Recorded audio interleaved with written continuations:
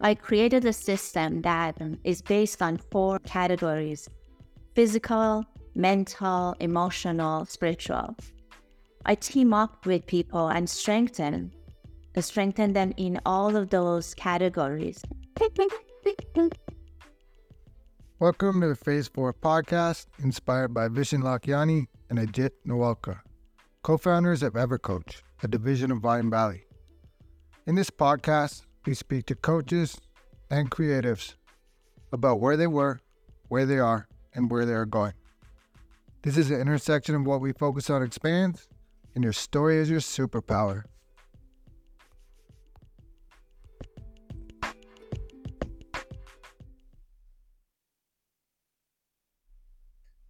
My guest today is Marjan. She is an integrative coach, educator, healer, personal transformation leader, and a modern-day mindfulness guide. She is here to take a stand for you and your commitment to growth.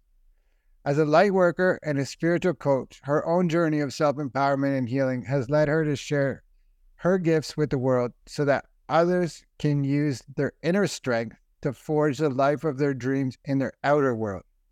She is a passionate, caring, and a beautiful soul. Marjan, welcome to the podcast. Thank you, JP. It's a pleasure to be together today. What a blessing. Thank you. Thank you. I would like to start. I saw something on your website, right when the very top of your website, it's a quote by Abraham Maslow, and it says, "What one can be, one must be. This need we call self-actualization."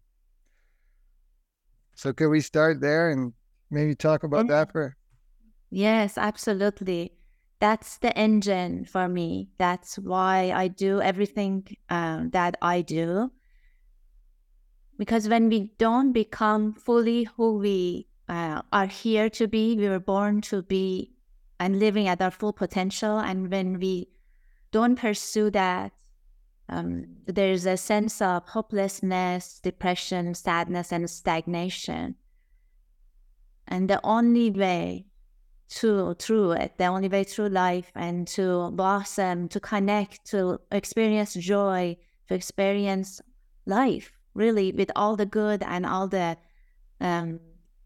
maybe not good, right, at times, is that to go through it, to become who we really are. And it's a lifelong decision. So every morning, that's my mantra. Everything I do, that's why I stand for that.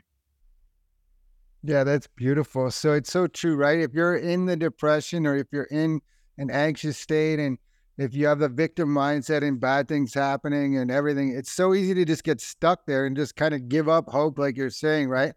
But then we find out coming through the other side that because of those, that's what actually makes us. And those are the experiences that not only make us resilient, but that resiliency and perseverance will carry us through. And so how did you end up from where you were to becoming a spiritual coach? Yes, so I come from a lot of trauma growing up, a lot of emotional and verbal, harshness and violence. And living in that life, I remember as early as I can remember, 5 years old, and even maybe before that, have some memories. Always thought, I'm going to do it differently.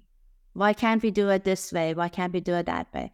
And sometimes it was a little cute because I was a little kid and I could voice it. And then as I got older, maybe teenage years, it was a threat to the family system. And the family system really wanted to crush that. Anything against their word and how they wanted me to grow up because of the image and how their family wanted to be shown